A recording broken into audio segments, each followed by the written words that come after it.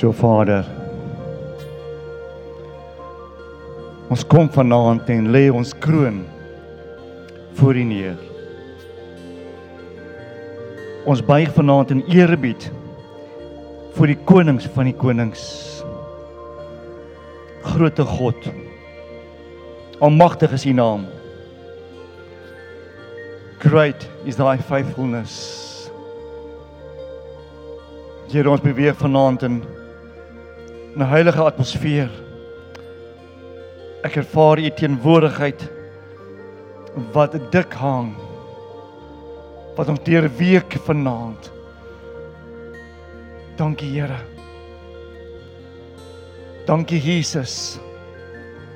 Dankie vir U onverskrokke liefde.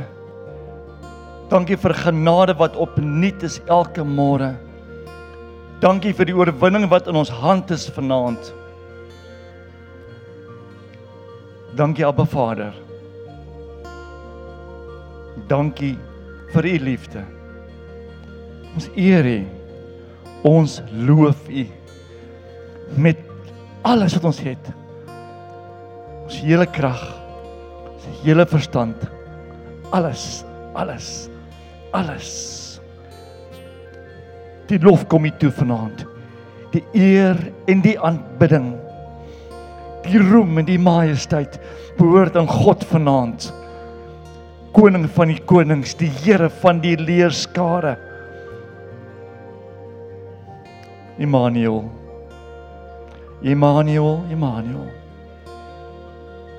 O ons vredevors, dankie Jesus, dankie Here.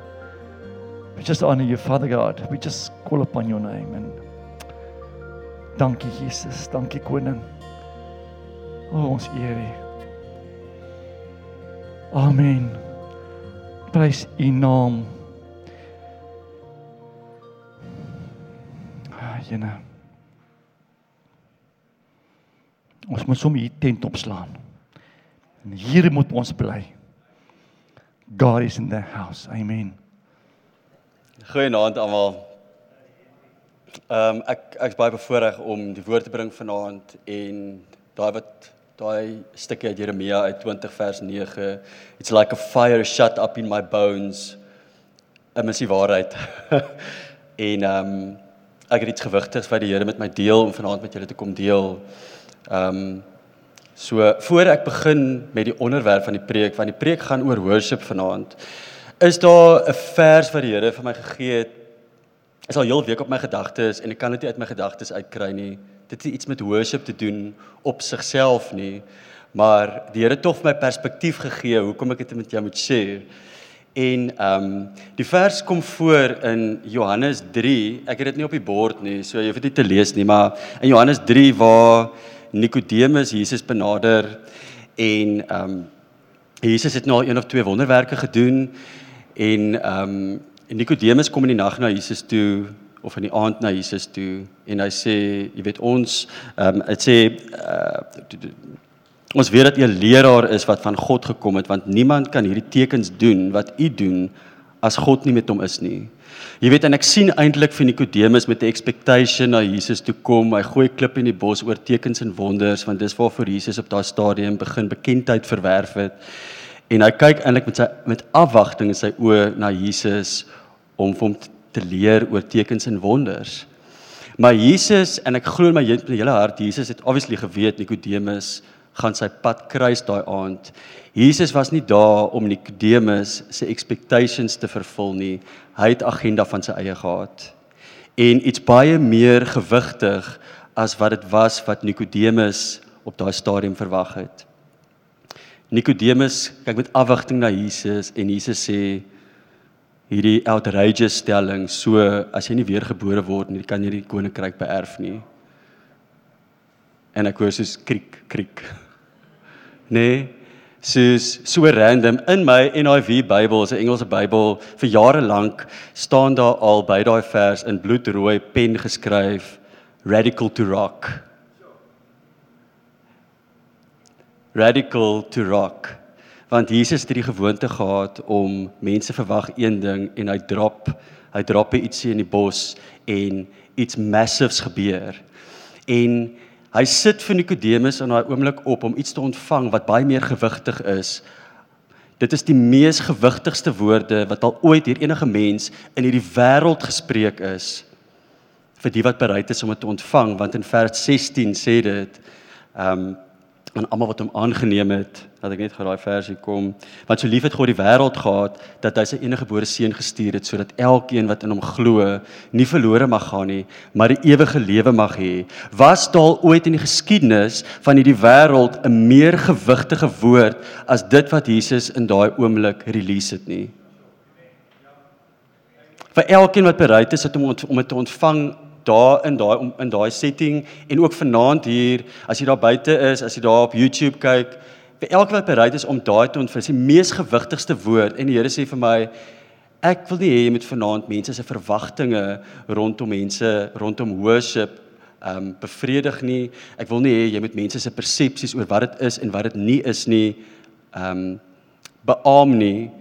Ek het nodig dat jy iets gewigtigs vir mense aanbied om in hulle hand te sit, 'n wapen wat dit vir my is. Want worship is vir my 'n wapen, dit het my lewe verander, en ek wil dit vanaand vir jou gee, as jy dit wil ontvang van my af, as jy my waardig ag om dit van my te ontvang, kan jy vanaand iets kry wat jou hele lewe lank 'n magtige en gewigtige wapen sal wees, en niks kan teen dit kom nie. Alright. So, die tweede punt is rondom die titel van vanaand se preek is 'n offer met gewig. Ek sien baie keer worship, en dit is ook hoe die Bybel beskryf, om iets voor die Here neer te sit, nê? Dit het begin met brandoffers en al daai goed wat jy voor die Here neersit. Ons het nie meer nodig vandag om elke dag brandoffers te bring nie. Jesus het die prys betaal. Ons is regverdig voor hom. Ons is gered. Maar ek sien dit nog steeds in jou hart as iets wat jy voor God kom neersit. Het sy dit gehoorsaamheid is, het sy dit jou trots is, het sy dit jou vrees is. In Openbaring 4 praat hulle van die krone wat voor Jesus neergesit word. Maar ek sien dit as 'n offer aan Jesus wat in jou hart plaasvind, met gewig. Ek het die afgelope maand of so 'n paar rande mense het vir my goedjies gesê, soos as jy worship is daar gewig, of die liedjies wat jy skryf het gewig, of ons het die gewig van die Here se teenwoordigheid ervaar tydens worship vanaand. En vir my, hoekom ek sê dit nie om dit is nie hoe ek daaraan dink nie. Ek vergelyk nie vanaand se worship met laasweek se of myne met iemand anders se en dink dit is meer gewigtig, myne is meer gewigtig as iemand anders se nie. Ek doen dit nie vir menslike praise nie, maar tog ervaar ek as iemand so iets vir my sê, dan is dit soos, well done good and faithful servant, jy doen iets reg, hou aan met wat jy doen. Dit is die Here wat net vir my net 'n bietjie affirmation gee en sê, ek like wat jy doen. Nee, ons is besig om te groei daarin, maar ek like waarmee jy besig is, so hou aan daarmee. Nee. Wat is worship vir my? Ons gaan nou by soos actual skrif oor worship uitkom, ek beloof. Maar wat is worship vir my? En wat doen dit? Dis super eenvoudig. Worship skuif jou fokus. Monique, ek kan vir my daai prentjie opsit.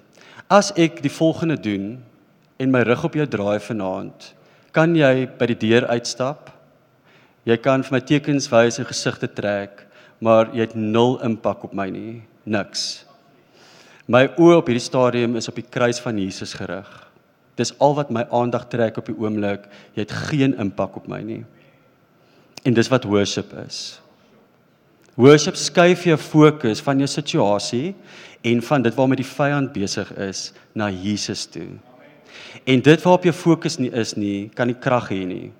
Dit waarop jou fokus wel is, 2 Korintiërs kan nie die presiese skrif nie sê dit, Paulus sê daar, those who with unveiled faces contemplate the glory of the Lord will be transformed into the same image from glory to glory. Jy word wat jy worship.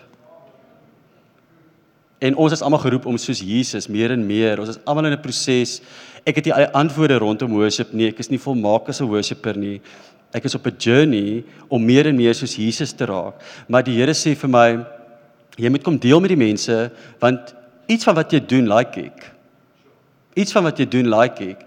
En jy moet daai perspektief, die wat dit wil ontvang vanaand, kan iets gewigtig kry om saam met jou te vat by die deure uit vanaand.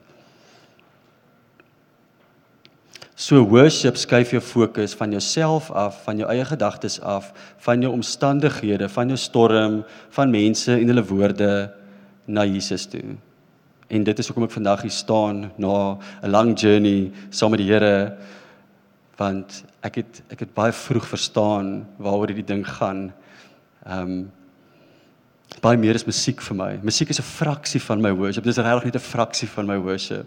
Dis soos 'n bederfie vir my. Well done, good and faithful servant. Weet jy wat, jy kan vir my liedjies sing. Ek gaan vir jou leer sing, ek gaan vir jou leer klavier speel. Jy kan dit doen in plaas van die ander werke wat my glad nie vol gemaak het nie. Maar dis 'n fraksie van wat worship vir my beteken. Ek sien in die wêreld vandat die Here met my, vandat worship my aandag trek het, vandat die Here met my daar gepraat en my gesê het, dit is die roeping op jou lewe, was dit al reeds aan die gang en dit is besig om spoed op te tel. Ek wil dit noem, ek het al gehoor mense praat van 'n worship movement wêreldwyd. Toe ek groot geword het, ek was in die NG Kerk gewees, ons het meer voorsang gedoen voor 'n diens. Ek het dit nie eintlik as dit was nie aan my verduidelik en ek het dit nie ervaar as regte aanbidding in daai oomblik nie. Dit was meer voorsang gewees. Maar sedert ek hierdie ontdek het, is daar 'n worship movement en dit is wêreldwyd waar dis kontemporêre musiek, rock, pop, wat jy ook al wil hê, die beste musikante, die beste liedjies skrywer, die beste vocalists, die beste tegnologie. Dit vergelyk met enigiets daar buite sekulêre musiek. Dis 'n worship movement en wanneer iemand wat nie tot die geloof kom wat die Here aanneem, homself in charismatiese kerk vandag bevind, dan is dit hoe jy worship aantref. En jou prentjie, as ek vir jou sê vanaand, worship is die YouTube logo, 'n uurlange free worship session wat jy 'n video kan aansit, Apple Music, wat dit ook al is, maar ons koppel die woord worship aan musiek, kontemporêre musiek wat lekker is om na te luister. As ek as leraar saam met jou sit en ek met jou counsel deur 'n situasie in jou lewe, kan ek nie net vir jou sê, weet jy wat, jy moet worship, dit skuif jou fokus nie. Want dis 'n halwe wapen wat ek in jou hand gee. Jou begrip van wat dit beteken en wat dit regtig is wat krag dra in worship is beperk. Nie, ek sê nie elkeen hier vanaand nie, ek sê in die wêreld is dit wat aangaan. Dit is tog wat aangaan. En ons sien dit in die vrug in mense wat daarbey betrokke is se lewens. So as ek vir jou sê jy moet worship, dit gaan vir jou deurbraak in jou lewe gee, dan gaan dit nie regtig nie, want jy dink jy moet huis toe gaan en 'n YouTube video aansit. En dit is nie wat dit is nie. Dis regtig nie wat dit is nie. Dis nie 'n musiekstyl nie, dis nie 'n genre soos pop en rock en al hierdie tipe goed nie. Worship is baie meer. En wat ek sien in die wêreld is dat hierdie worship movement het en doen nog steeds maak disippels. Worship disciples.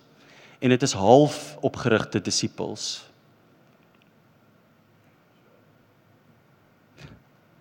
Wat self vassit in situasies van die worship doen nie wat dit veronderstel is om te doen nie, en jy kan iemand anders oprig as 'n worshipper nie, want jy self verstaan nie lekker nie.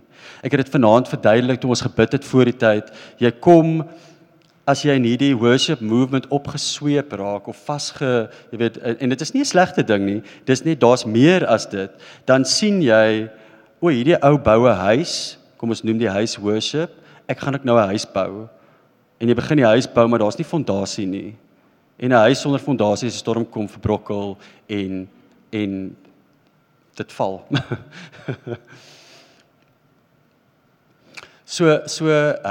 En dis 'n probleem, né? En ek die Here kom gee so 'n maand of 3, dit brand, dis al vas, dit is ingebrand in my hart. As ek iets sê oor worship, kom dit by my mond uit. Ek lees deur Jesaja, ek spandeer tyd in Jesaja, soos wat ek dikwels doen. Ek is baie lief vir die profetiese boeke. Eintlik ek is lief vir die hele woord van God. En Jesaja 29 is daar vers en dit is net soos dit slaan die wind uit my seile uit, want ek weet dit gaan oor Jesaja wat praat oor God se volk daai tyd, maar die Here sê vir my dit is waar en relevant vandag en dit moet verander. Die vers sê, ek gaan dit sommer in Engels sê, ek hoef dit nie te lees nie, dit is ingebrand. Dit sê, these people come near to me with their mouths. They honor me with their lips, but their hearts are far from me. Their worship of me is based on merely human rules which they have been taught. Once more, I will astound them with wonder upon wonder. The wisdom of the wise will perish, and the intelligence of the intelligent will vanish.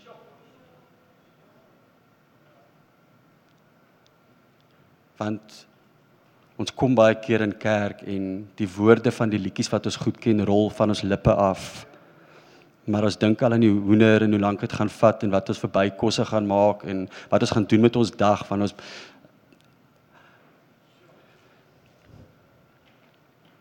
En die Here sê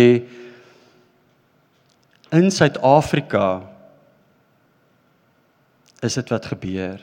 Ons het en miskien is jy een van daai mense vanaand, ons is baie lief vir almal, maar in Suid-Afrika, dit wat oud en soos ek en John noem dit dead in the water is, wat besig is om weg te kwyn, wat ons geken het as kerk in Suid-Afrika, tradisionele kerk, is besig om weg te kwyn, maar die mense van daai kerk is nog steeds God se kinders en soek 'n tuiste, en vind daai tuiste in charismatiese kerk vandag. Baie belangrik, vriende, is dat ons nie conform to dit, wat kom deur die deure nie, maar dat ons, as die kerk, die geesvervulde kerk van Jesus, oprig mense om te beweeg, net soos wat JC mense oprig om vir genesing te bid, om te profeteer, om in geloof uit te stap, om te beweeg in die krag van die Heilige Gees, so moet ons worship kultuur ook meer gewig hê as net leë woorde. In die liedjie wat ek nou net gesing het, is 'n gebed wat ek geskryf het, en alles behalwe leë woorde.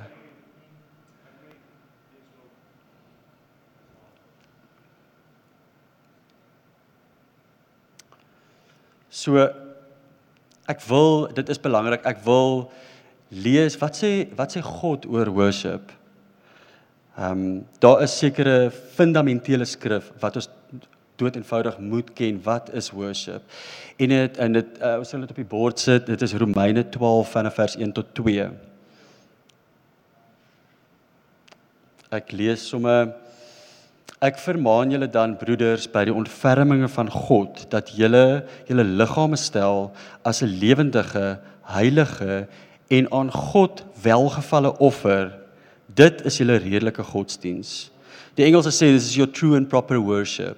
So ek praat van worship vanaand, want in die Bybel, dis godsdiens, dis aanbidding, daar's klomp Afrikaanse woorde, maar ons praat van worship vanaand, wat is worship? It's your true and proper worship, om jou liggaam as 'n lewendige offer voor God te sit, holy and pleasing, en dan sê dit, en word nie aan die wêreld gelykvormig nie, maar word verander deur die vernuwing van julle gemoed, sodat julle kan beproef wat die goeie en welgevalle en volmaakte wil van God is. Hou daai gedagte, so, it's your true and proper worship, jy moet oop wees vir die Heilige Gees om jou te kom verander, en die doel daarvan is, om te discern, wat is die volmaakte en perfekte wil van God. Voor ek aangaan, die vers wat die Here vir my sê om te lees by hierdie,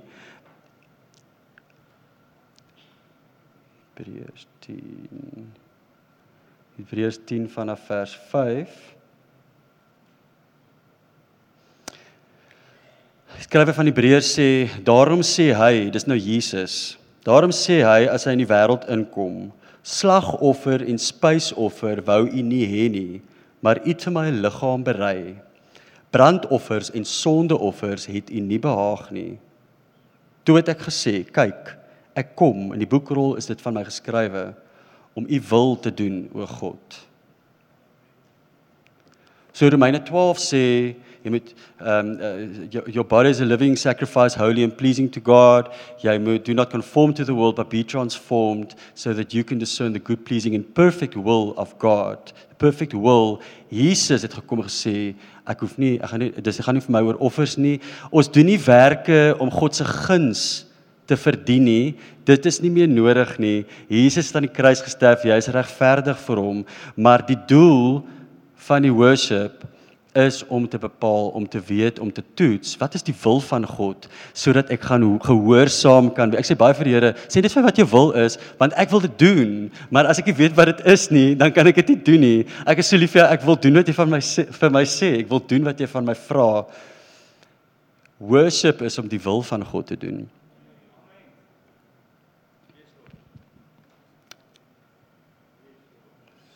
En dit is nie so maklik om altyd die wil van God te doen nie. Gewoonlik kos dit jou iets. Om die wil van God te doen is alles behalwe, daar's niks selfsugtig daaraan nie. Dit kos jou iets. Dit kos jou geldjie, dit kos jou trots. Ek is jammer. Dit kos jou trots, kos jou om jou vrees te face en uit te stap in geloof. Dit kos jou iets. Hoe beskryf, so ons het nou gepraat van in Romeine 12 vers 1 tot 2, dit moet 'n welgevalle offer wees vir God. Hoe beskryf God, so ons is nou besig, Hansie en Grietjie, om die krummeltjies te volg hier, ons is besig om 'n puzzle te bou hier, want wat sê God is 'n welgevalle offer? En ek wil baie graag hierdie in Engels lees, en gaan dit nou in Engels lees.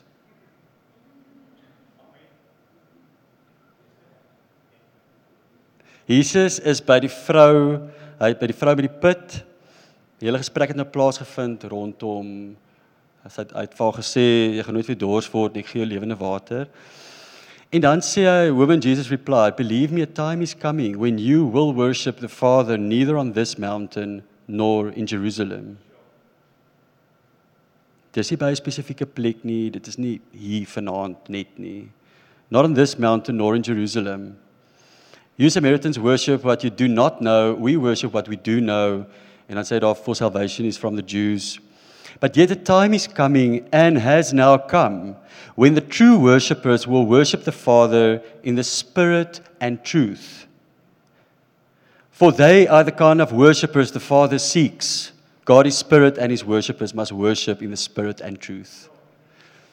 Welgevalle offer, wat sê God is dit, worshippers wat my aanbid in gees en waarheid. Nee? Dis nie op 'n spesifieke plek nie, dis nie in 'n boksie nie, dit is nie vanaand net hier nie, dit is nie 20 minute in die oggend as jy nog die slaap uit jou oë uitvee met jou dagstukkie boek. Jy maak nie eens die Bybel oop nie, want die versie is gequote in die dagstukkie boek en dan lees jy verder wat Solly, wat ook al sy naam is, te sê het rondom, met alle liefde, ek sê net, dis nie in daai boksie nie, dis nie Sondag by die kerk nie, dis jou lewe, dis orals, dis in gees en waarheid, waar jy ook al bevind, waarmee jy ook al doen, dit is wat, so in alles moet jy gehoorsaam wees aan God, moet jy sy stem volg, in alles moet jy jou lewe neerlê, gees en waarheid. Hierso is, net om daarby aan te sluit, in Handelinge, hierdie het my geruk, jare terug, en ek het dit ook ingekleer in groot notas en goed daarby geskryf in my Bybel, in my NIV, maar ek gaan dit in Handelinge in Afrikaanse Bybel lees.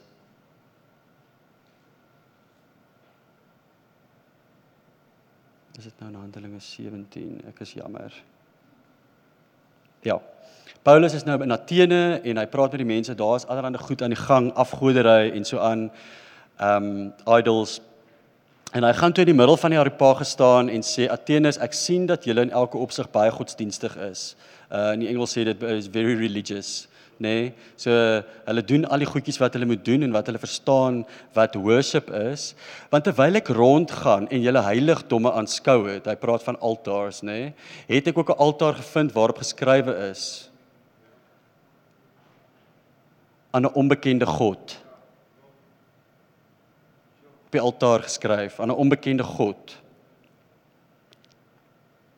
Hom dan wat julle vereer, sonder om hom te ken, verkondig ek aan julle, die God wat die wêreld gemaak het en alles wat daarin is, hy wat hemel van Hy wat Here van hemel en aarde is, woon nie in tempels met hande gemaak nie.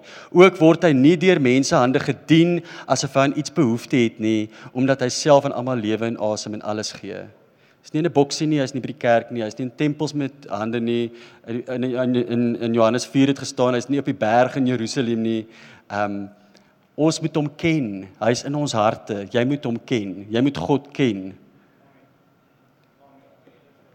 Ek is soos aan 'n onbekende God. Ek bedoel daai vir my, these people come near to me with their mouths, they honor me with their lips, their hearts are far from me. Their worship of me is based on merely human rules which they've been taught. Ons moet pas op om nie daai te wees nie.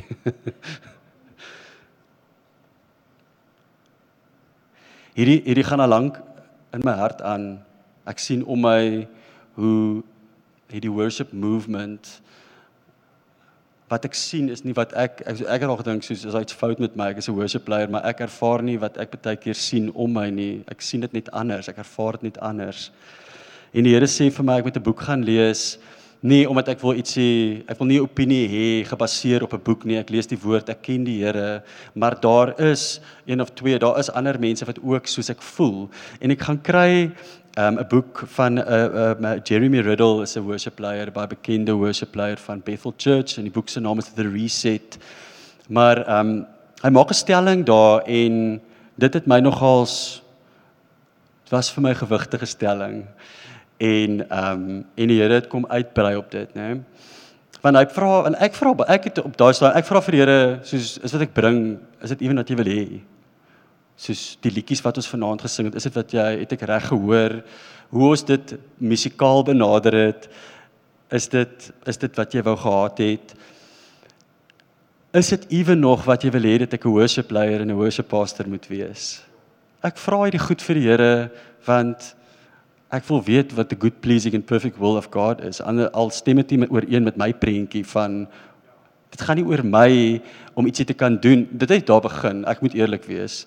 Ek het gedink, wow, musiek, skryf, lekker, en ek is lief vir die Here, dit sal amazing wees om hierdie te kan doen vir 'n lewe. Maar dit is nie waar dit gaan nie.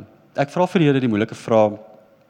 Jeremy sê, en hy gebruik die voorbeeld, en ek wil dit so graag gebruik, is hy sê, want okay, so God sê ons hart is ver van hom af, ons moet hom ken. En hy sê, so kom ons sê dis Valentynsdag. En jy's nou 'n man, jy het die girl wat jy date al vir 'n rukkie. En jy weet maande moes nou maar vooruit Valentynsdag is op die 14de, ek hoop ek trap op 'n seer toon nie, sorry. Ons weet Valentynsdag is op die 14de Februarie. Maar so, julle het 'n ete afspraak, jy moet daar gaan optel, en so 5:30 ry jy by die werk op Valentynsdag.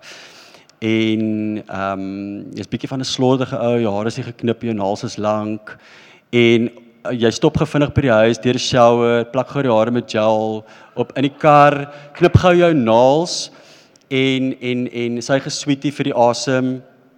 Op pad na die girl toe waar jy gaan optel, stop jy gou by die Pick n Pay en jy koop die laaste bos verlepte rooi rose. En om te wys jy is generous, 'n lekker dierboks chocolates. En hy sê, so jy gaan wegkom daarmee een keer. Maar jou generiese boks chocolates en verlepte rooi rose sê nie, so ek het geluister in die ander afspraak wat ons gehad het, wat is dit wat jou tank vol maak? Wat is dit waarvan jy hou? Wat is dit wat jou gelukkig maak nie? Ek het dit net eintlik, want ek kan nie met leë hande opdaag nie, so ek gaan dit nou maar bring. Jou generiese geskenkie sê nie, ek ken jou nie, of ek moeite gedoen het om jou te ken nie. En ek wil dit verder vat, die arme girl, sy aanvaar dit nou maar, want ten minste het jy ietsie gekoop, min weet sy, dat, so ons het 'n gesegde in Engels, ons sê ons baie keer, as 'n ou smart, you clean up well. So min weet sy, you just clean up well, maar eintlik is jy slordig, jou hare is ongeknip, jou naels is lank, jou asem stink, jy was nie jou klere nie, en jy het net gou vinnig, net bolangs gou reggetrek, net om presentable te lyk.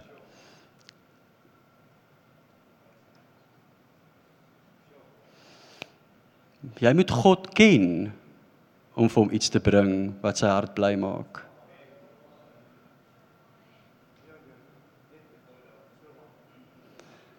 You can't just clean up well on a Sunday.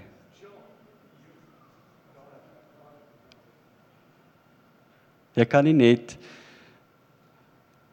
want worship is dalk die sing van liedjies. Jy kan nie net die body language en goedjies doen wat jy op YouTube sien. Nee, ek wil nie lelik wees nie, maar jy kan nie dit is nie, so jy kan nie net dit op 'n Sondag kom doen. Jy klim in jou kar, jy ry huis toe en jy vloek jou vrou, jy kyk vuil movies, jy gaan maak 'n bottel brandewyn oop en jy gaan party vir die res van die Sondag nie, but you just cleaned up well. Eintlik het jy Saterdag aand dit ook gedoen, Sondagoggend het jy gou vinnig. Dit is nie 'n welgevalle offer vir God nie. Jou lewe op die altaar, daai is nie cool nie. En die liedjie wat jy sing was leefwoorde gewees anyway, want jy glo nie wat jy sing nie. So dis 'n generiese boks chocolates en verlepte blomme.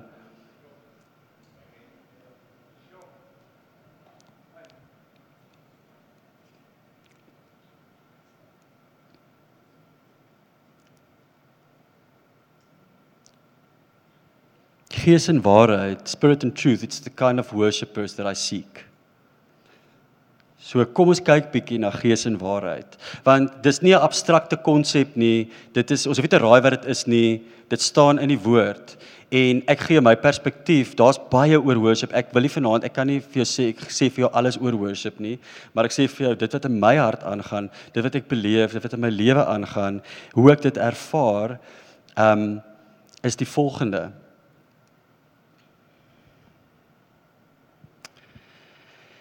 In Genesis, ons gaan weer die krummeltjies volg, Hansie en Grietjie.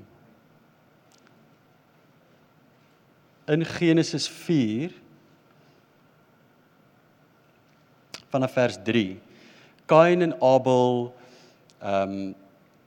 is Adam se seuns, en albei boer, die een doen graangewasse en die ander een boer met livestock. En dit sê Kain het van die vrugte van die land aan die Here vir as 'n offer gebring. En dan sê dit, en Abel het ook van die eersgeborenes van sy kleinvee gebring, naamlik hulle vet. So hy het nie net van die diere gebring nie, hy het ook nie net die eersgeborenes gebring nie, hulle vet. So like, he went all out. Hy het die heel beste gedoen wat hy kon doen. En die Here het Abel en sy offer genadig aangesien. In die Engels sê dit, he looked on it with favor, maar op Kain se geskenk het hy dit reject. En ek vra vir die Here, wat is dit rondom Abel se geskenk? Want dit sê tog nou nie hoeveel Kain gebring het nie, dit spesifiseer nou nie, is dit nou die eerste, verstaan dit sê net, hy het van die graan gebring, Abel het sy beste gebring.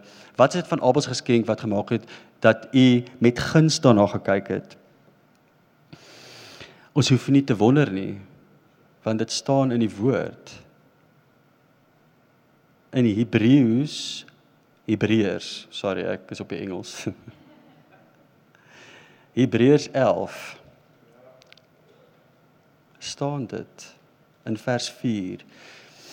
Deur die geloof het Abel 'n beter offer aan God gebring as Kain, waardeur hy getuienis ontvang het dat hy regverdig was, omdat God oor sy gawes getuienis gegee het, en deur dieselfde geloof spreek hy nog nadat hy dood is. Deur die geloof. God het met guns gekyk, with favor, op Abel se geskenk. Wat is dit oor Abel se geskenk? Deur die geloof het Abel 'n beter offer gebring.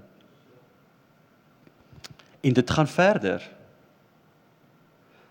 Want in vers 6 sê dit, en sonder geloof is dit onmoontlik om God te behaag. Want hy wat tot God gaan, moet glo dat hy is en 'n beloner is van die wat hom soek. So, kom ons vat net die geesgedeelte van gees en waarheid, is regtig nie so eenvoudig soos om net, jy moet 'n verhouding met die Heilige Gees hê. Jy moet sy stem hoor. Die doel daarvan is, hy moet vir jou sê wat God se wil is, sodat jy God se wil kan doen. Die worship in gees is nie net om te staan met cool klanke en musiek en dan te sê ek worship nou in die gees nie, ek is nou in die gees nie. Dis om gehoorsaam te wees en in geloof uit te stap. Want sonder dit is dit onmoontlik om God te behaag. En in Jakobus 2 vers 17 is die volgende krummel en die laaste krummel. Net so ook die geloof, as dit geen werke het nie, is dit dood.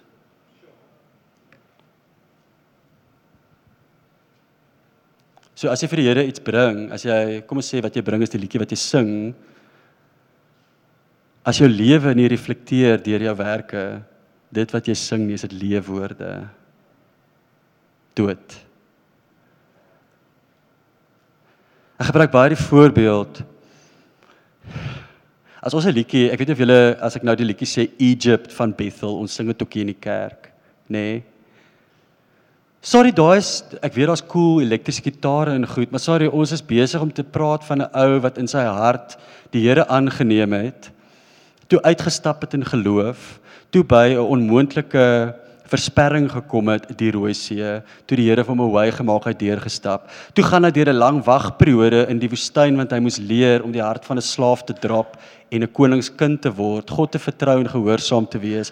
Eers toe het hy wat dit vat in sy arsenaal om met sy voete in die water in die rivier in te stap, toe droog het op, toe kan hy in die beloofde land ingaan, en toe begin die poppe dans, want nou is daar oorlog en allerhande goed, en jy het nodig om deur al die prosesses te gegaan het, om daai te kan face. Daai liedjie het soveel krag. Dit is die woord van God. As jy daai liedjie sing, en jy het nie in jou lewe al uitgestap om daai geestelike pad saam met die Here te stap nie, is dit leefwoorde. Ek is regtig jammer. Dit is dan leefwoorde. Dit is wat dit is om die Here in gees te aanbid.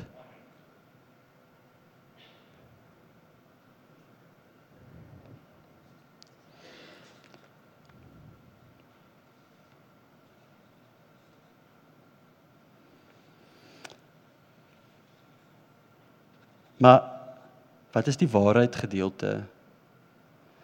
As jy nie moeite gedoen het om die date wat jy het te leer ken in die vorige afsprake nie, dan weet jy nie waarvan sy hou nie. Sy hou eintlik van 'n biltonkie.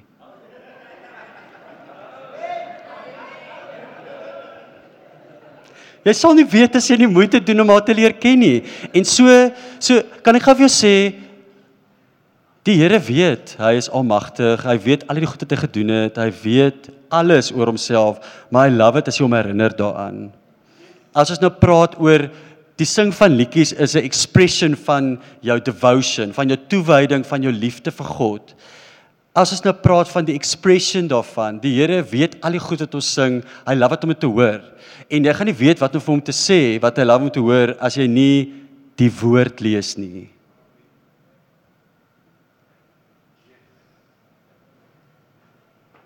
Dit is die woord van God wat die waarheid rondom hom bevat. Dit is nie moeilik nie. Lees dit, drink dit in, memoriseer dit.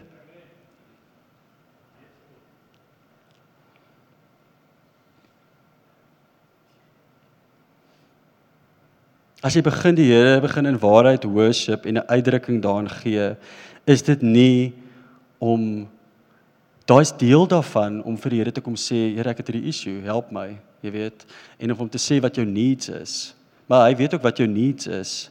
Dit is nie die worship om te praat oor jou issue, is nie die worship wat jou fokus skuif weg van jy wat by die deur uitstap na die kruis toe nie.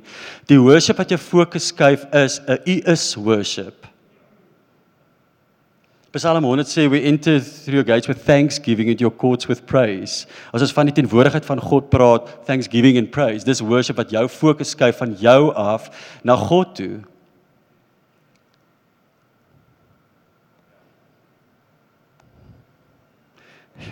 Die Here sê ek moet demonstreer.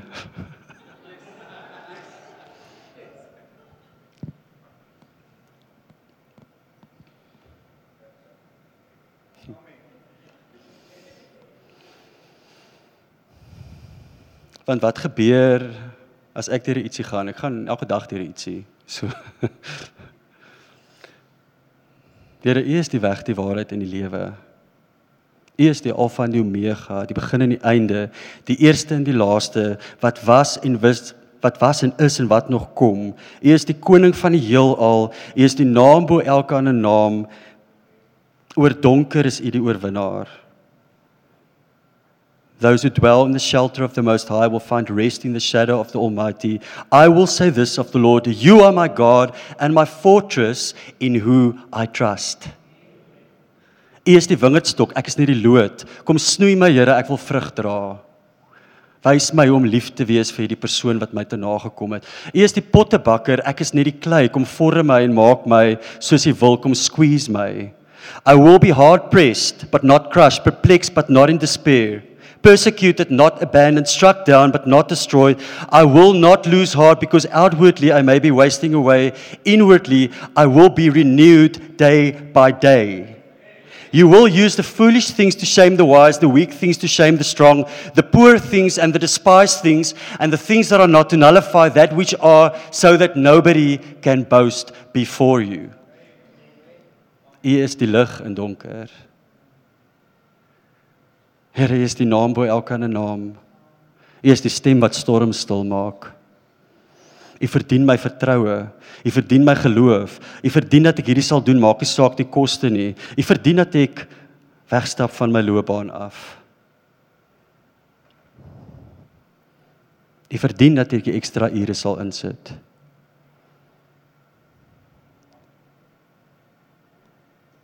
U verdien dat ek vanaand sal sê wat worship is, ten spyte van wat mense dalk mag verwag. U verdien dat ek vir jou die vet van my offerhande sal bring en kom worship soos wat ek dit in my binnekamer doen, sonder al die bells en whistles vanaand, ten spyte van mense se verwagtinge. U verdien my kroon, U verdien my vrees, U verdien dat ek nie verslaaf sal wees nie, U verdien dat U verdien my lofprysing en aanbidding in Jesus naam. I will be strong and courageous. U verdien dat ek U hart sal soek in die woord. U verdien dat ek U sal leer ken.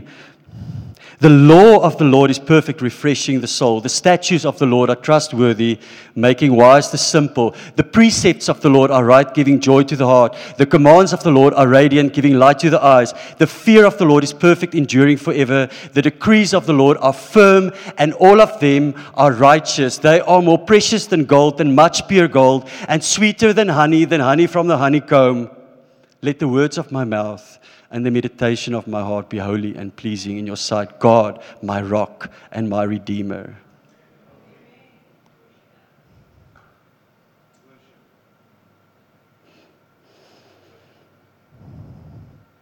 Met meer as net leefwoorde, my hart is naby U, heilig hierdie oomblik. My siel buig voor U, met alles kom aanbid ek U. Met meer as net leefwoorde, meer as net 'n dag vir U, meer as net gewoonte, meer as net 'n uur. Met alles kom aanbid ek U. Met kosbaar in my hand, my hele hart, my hele siel, my krag en my verstand. Ek lê dit voor U neer. Met alles kom aanbid ek U.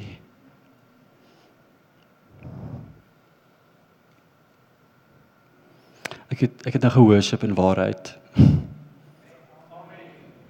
In gees en in waarheid. En daar was niks musiek nie, maar kan jy die teenwoordigheid van die Here voel in hierdie plek? En met die woord lees, jy moet 'n paar myle agter op jou belt hê, jy moet 'n paar myle saam met die Here hê, jy moet 'n paar sakke sout al opgeëet het saam met die Here. Hy bou jou faith, stappie vir stappie, klein stappie van geloof, môre is dit nog een, want jy het die voorbeeld van hierdie een waar hy deurgekom het.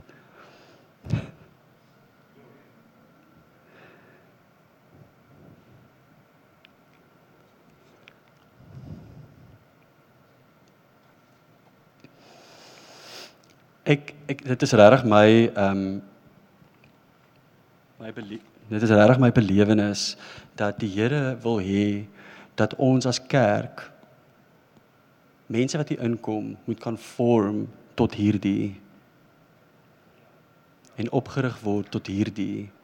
Nie ons, nie die ander kant om nie. En waar die Here jou ook al stuur, waar ons ook al kerke plant, waar ons ook al gaan bedien, waar die uitgaan in die strate, moet dit die aangename aroma wees wat versprei.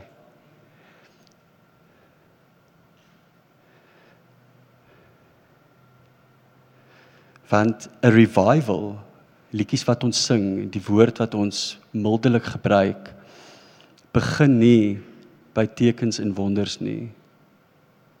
Daar is geen vrug sonder Jesus nie.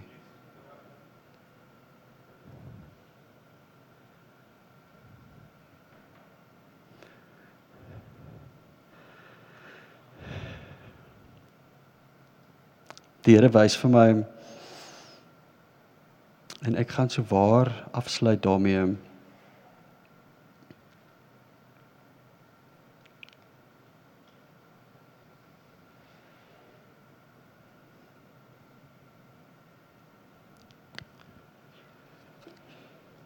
Sjoe. In Esegiel 47, ek het dit nie op die bord nie, praat dit van the Crystal River, die rivier wat vloei van die tempel van God. En hy vloei al hoe sterker en sterker. En dan die skrywer kyk vir die rivier en later dan word dit te diep en te sterk om in die rivier in te stap. Maar die Here wys vir my, ons moet die rivier wees wat vloei. Ons moet die rivier wees wat vloei. Hierdie wat worship is, hierdie wat beweeg en gees is. Dit moet 'n rivier wees wat vloei en verander daar waar ons kom. Ek wil dit net lees, dit is so mooi gestel. Hierdie waters vloei weg na die oostelike landstreek en loop in die vlakte af en gaan na die see. Dis die dooie see nogals ook in die Engelse. Kan ek dit in Engels lees? Is dit okay? Ag tog. Ek is jammer.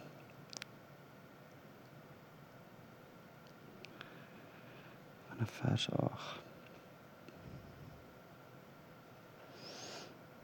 He said to me, this water flows towards the eastern region and goes down into the Araba, where it enters the Dead Sea. When it enters into the sea, the salty water there become fresh. Nie die rivier se watertjies word sout nie, dis andersom.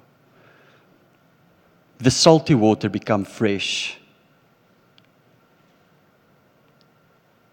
Swarms of living creatures will live wherever the river flows. There will be large numbers of fish because the water flows there and makes the salt water fresh. So where the river flows, everything will live. Fishermen will stand along the shore en daar sal hulle vis vang. The fish will be of many kinds like the fish of the Mediterranean Sea. But the swamps and marshes will not become fresh, they will be left for salt. Wie weet dat 'n moeras gebeur waar watertjies nie vloei nie en stil staan vir te lank en vrot. Fruit trees of all kinds will grow on both banks of the river. Their leaves will not wither, nor will their fruit fail. Every month they will bear fruit, because the water from the sanctuary flows to them. Their fruit will serve for food and their leaves for healing. En as jy vanaand wil ontvang,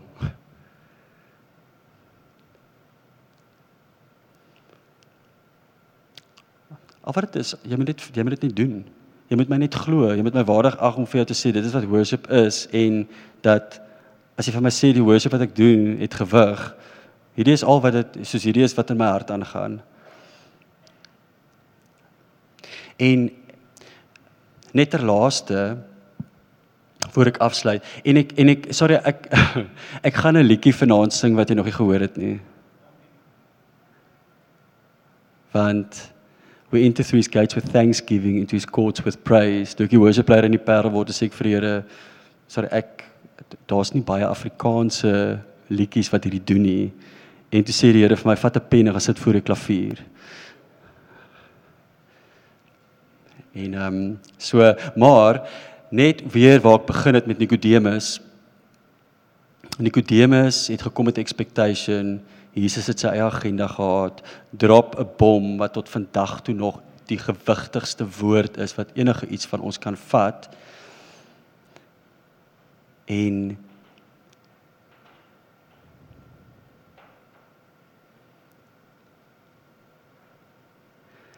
as jy nie wedergebore is nie, kan jy nie die ewige lewe beerf nie, kan jy nie die koninkryk van God beerf nie. En kan jy offers en sacrifices bring tot jy blou word, kan jy liedjies sing tot jy blou word. Hy gaan nog steeds nie in die hemel wees nie. En as daar iemand is vanaand wat nog nie die Here, wat nog nie wedergebore is nie, wat nog nie die Here aangeneem het nie, wat dalk in kerk beland het en in die worship movement en 'n klomp goed doen wat ons in kerk doen, maar wat nog nie die Here aangeneem het nie. Daar is sulke mense. En there's no shame in that. Daar wil ek net saam met jou bid en jou help om daai stap te neem. En dan kyk ons nie terug nie, ons kyk vorentoe. Is daar so iemand hier vanaand? Jy kan net jou hand opsteek.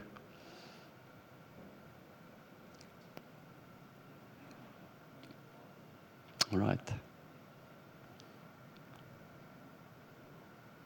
Here, ek voel wat ek moes gesê het ek gesê.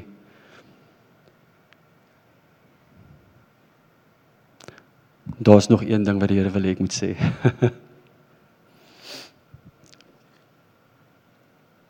Kom ons praat net weer oor die uitdrukking, die expression van ons worship, van in die vorm, want daar is tog in die Bybel baie geskryf van musiek en die harpe en die snaarinstrumente en al daai tipe goed. Die mooiste, Dawid praat baie daarvan, maar die mees omvattende wat ek van weet, is in 1 Kronieke, ek weet nie of ek dit op die bord het nie, maar dis okay, ek gaan dit net vir julle lees. 1 Kronieke 16. Want ek gaan in elk geval rondspring tussen die verse. Hoe, so Dawid, Dawid het nou vir Asaph die worship leier aangestel, ek dink dis die worship leier, en hy het vir hulle gesê, so moet julle, op dieselfde dag, toe vir die eerste maal, het Dawid aan Asaph en sy broers opgedra, so moet hulle worship. Okay, kom ons sê. Loof die Here, roep sy naam aan, maak onder die volke sy dade bekend, sing psalms tot sy eer, spreek van al sy wonders, beroem julle in sy heilige naam, laat die hart van die wat die Here soek bly wees, vra na die Here en sy sterkte, soek sy aangesig altyd deur, dink aan sy wonders wat hy gedoen het, aan sy wondertekens en die oordeele van sy mond. Skiep 'n paar verse, vers 15. Dink vir ewig aan sy verbond, aan die woord wat hy ingestel het vir duisende geslagte. Skiep nog 'n paar verse, 23. Sing tot eer van die Here, o ganse aarde, verkondig sy heil van dag tot dag. Vertel onder die nasies sy eer, onder al die volke sy wonders, want die Here is groot en baie lofwaardig en hy is gedig bo al die gode. Skiep tot vers 28. Gee aan die Here. Die Engelse sê dit mooi, sê ascribe to the Lord. Ascribe to the Lord, wat 'n mooi woord. Gee aan die Here eer. Gee aan die Here, o geslagte van die volke. Gee aan die Here eer en sterkte. Gee aan die Here die eer van sy naam. Bring offers en kom voor sy aangesig in jou hart. Aanbid die Here in heilige gewaad. Beef voor sy aangesig, o ganse aarde. Ook staan die wêreld vas sodat dit nie wankel nie. Vers 34, loof die Here want hy's goed, want sy goeie tierenheid is tot in ewigheid. En sê, verlos ons God van ons heil en versamel ons en red ons van die nasies, dat ons u heilige naam kan loof en ons beroem in u lof. As jy al daai tipe goed doen, as jy jou fokus wil skuif en oorwinning hê oor jou situasie en soos weg van die vyand af en waarmee hy besig is, gaan lees 1 Kronieke 16 en doen dit.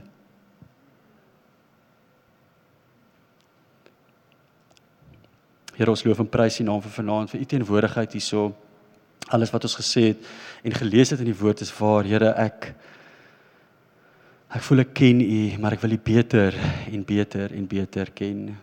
Ek wil weet wat u wil is, Heilige Gees, wys ons wat u wil is, sodat ons kan doen en gehoorsaam wees.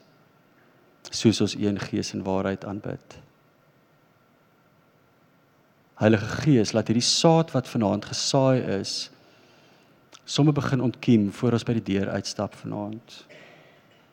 Moenie dat die wêreld dit choke nie en dit van ons wegvat nie. Hierdie is 'n wapen, 'n swaard, 'n gewigtige wapen met krag. Laat dit ontkiem, laat dit groei. Alles het eers in ons harte, Here, onder die grond. Laat die saadjie ontkiem, laat hy begin groei. Laat dit by die grond uitgroei. A kernel of wheat must fall to the ground and die before it can grow and bear fruit. Laat dit ontkiem, Here, laat dit opkom by die grond, laat dit groei en laat dit begin vrug dra. Laat ware disippels opstaan, Here, wat verstaan en disippels kan maak soos U ons beveel het. Laat hierdie huis 'n plek van worship wees, Here. Laat elke hart hier vanaand hier uitstap as 'n worshipper van 'n lewendige God, of jy nou kan sing of nie sing nie. U verdien dit, Jesus. U verdien dit. Ons het U so lief. In Jesus naam. Amen.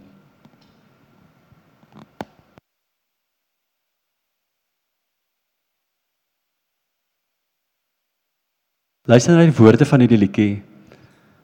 En ons sal dit weer sing. Luister net na die woorde.